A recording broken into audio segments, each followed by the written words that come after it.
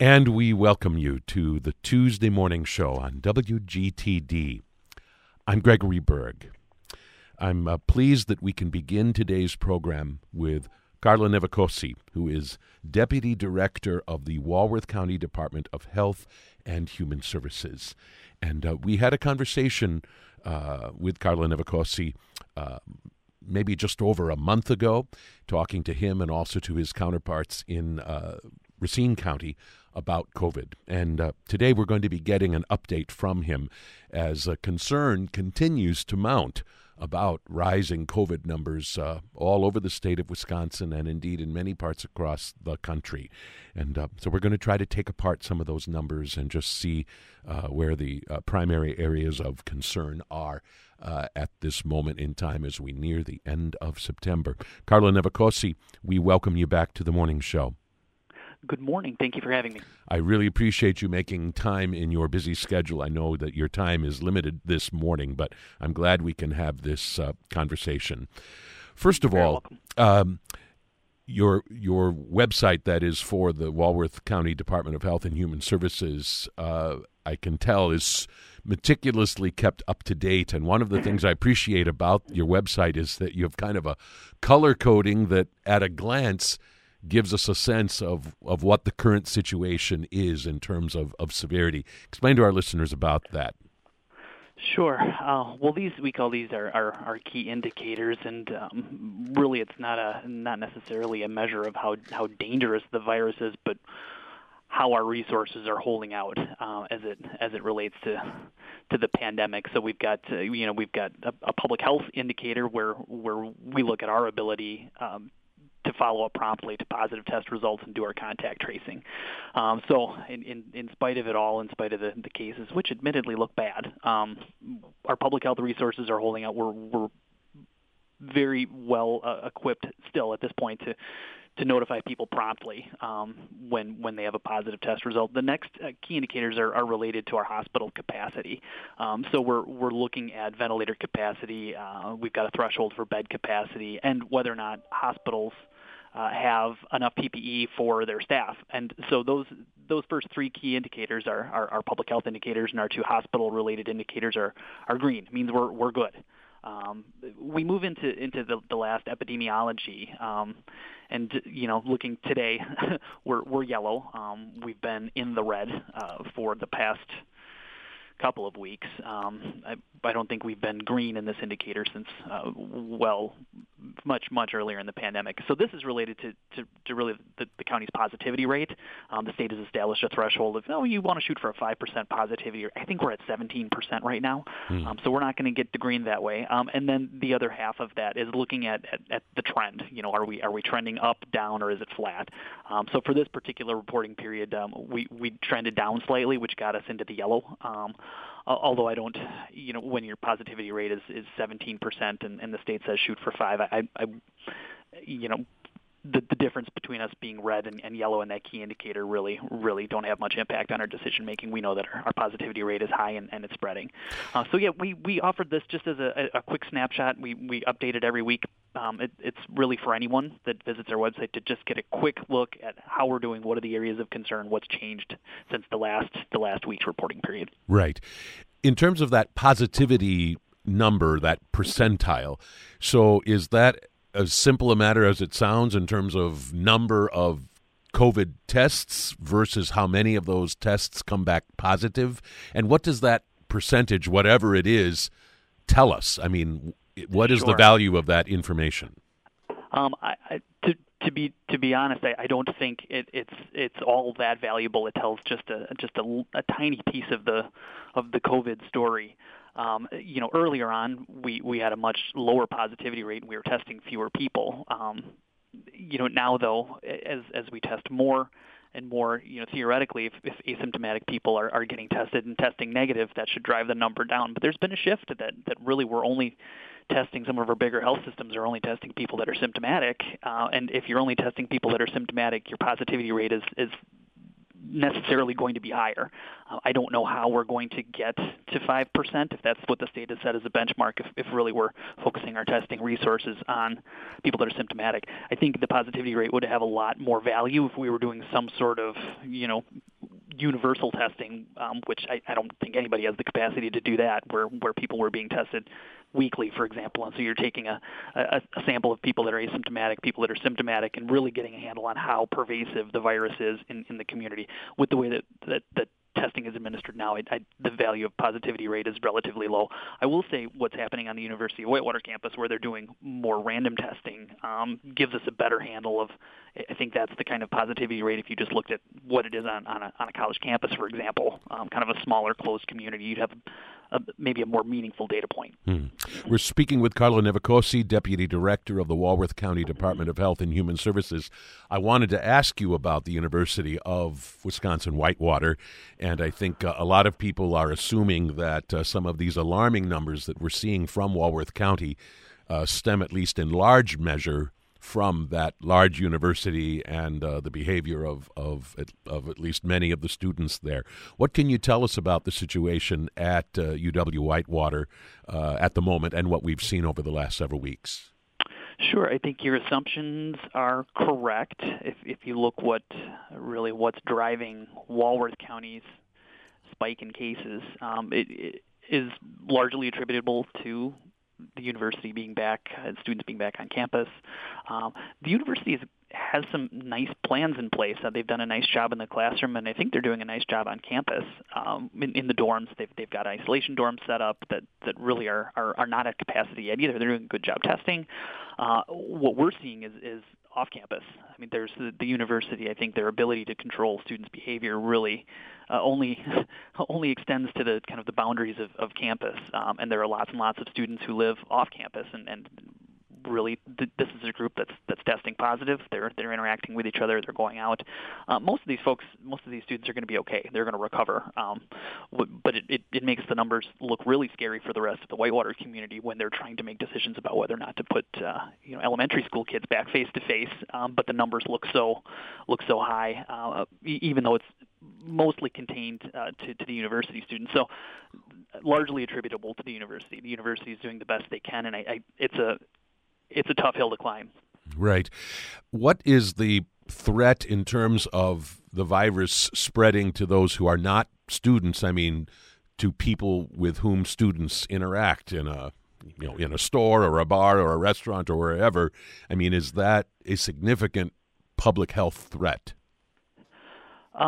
If we're talking about a grocery store, I think largely not. The vast majority of the transmission we're seeing is household members. And people that are very close contacts. So the incidental contact that someone, for example, that lives in Whitewater might have at the grocery store with a UW-Whitewater student is relatively low risk. What we see though is the household members, students that are living together, passing it to each other. That's really the highest risk. So generally speaking, for the rest of the Whitewater population, if they're staying out of the college bars and keeping their distance, not living with students that are going out and interacting with other students, the risk is relatively low. So what would be the most recent raw numbers for Walworth County? And then are you able to tell us what sort of percentage of those raw numbers involve UW-Whitewater students? Oh, I don't. I have the numbers. I'm not sure if I could crunch the math that quickly for you. Whitewater keeps a really nice dashboard of all of their students that have tested positive. So I'm going to try to click around here. I think we have today, we're looking at roughly 80 active cases in Walworth County. Let's see what, I just found it, what UW-Whitewater says for, looks like over 50% of those are directly related to the UW-Whitewater. I noticed on your the county website that currently there are 5 cases hospitalized. I mean, 5 people currently hospitalized with COVID, 78 cases isolated at home. Is that roughly, in terms of percentage and proportion, what we have seen through most of this pandemic?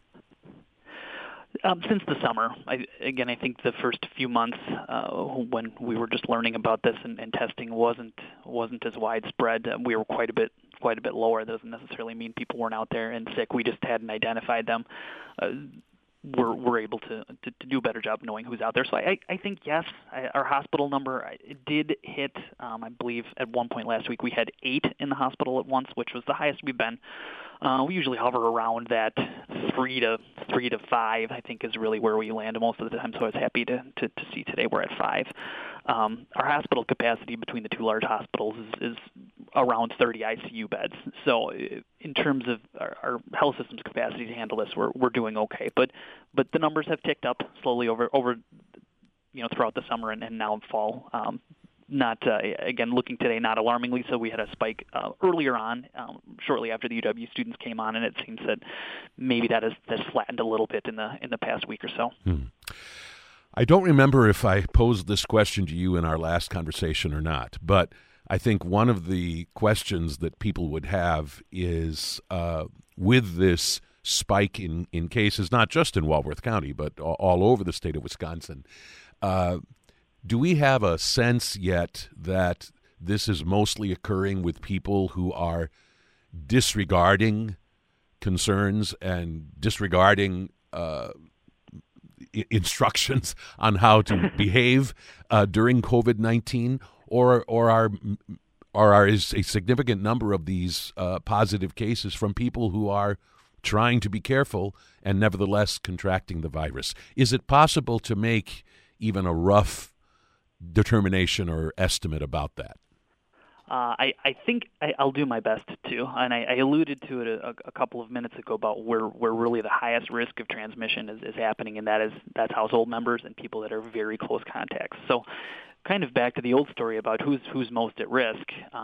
In the earlier days of the pandemic, we had long-term care facilities where you've got workers that are moving between facilities, working very closely with very vulnerable residents. That's still a risk, although I think we're doing much better just as a system managing the risks in long-term care facilities.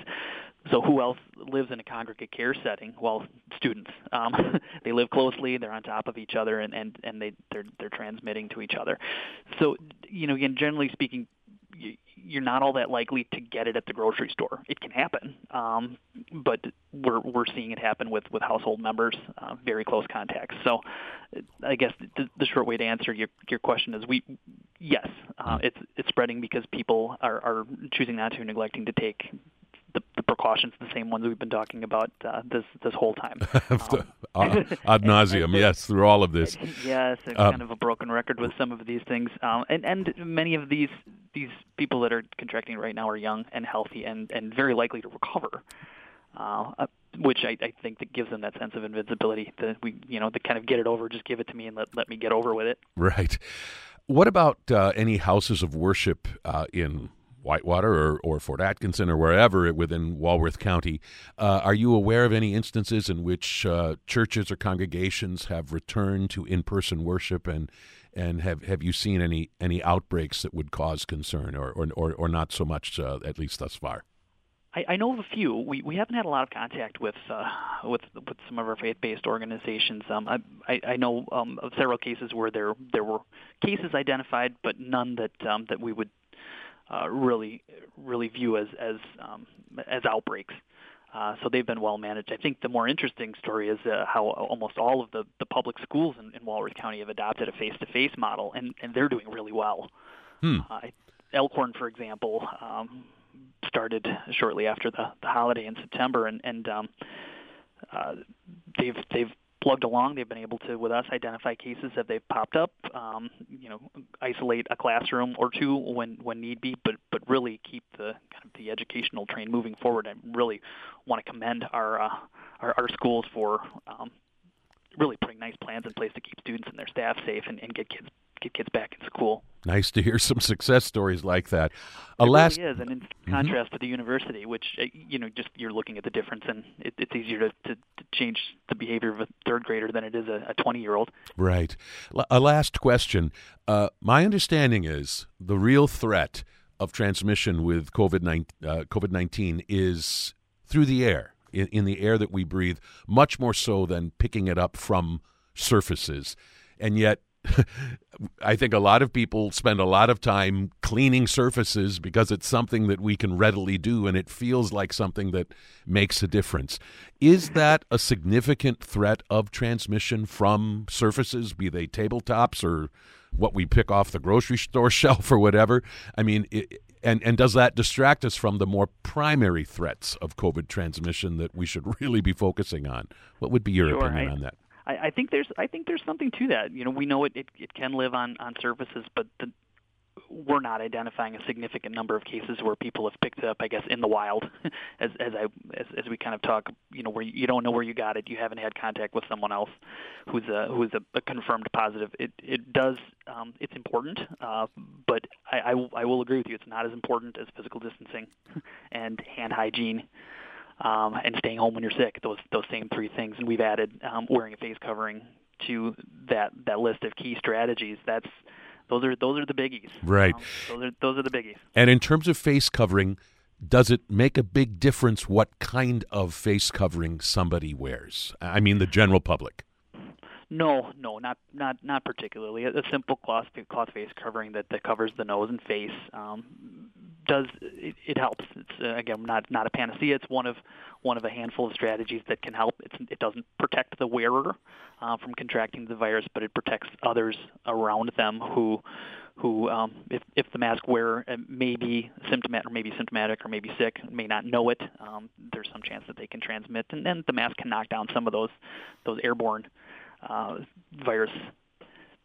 So again, one strategy in a number of them, right, to help keep everybody safe. Very good. Carla Novakosi, Deputy Director of Walworth County Department of Health and Human Services. I know you need to go. I appreciate you making time for this conversation. Thank you so much, and thanks for your good work. Welcome.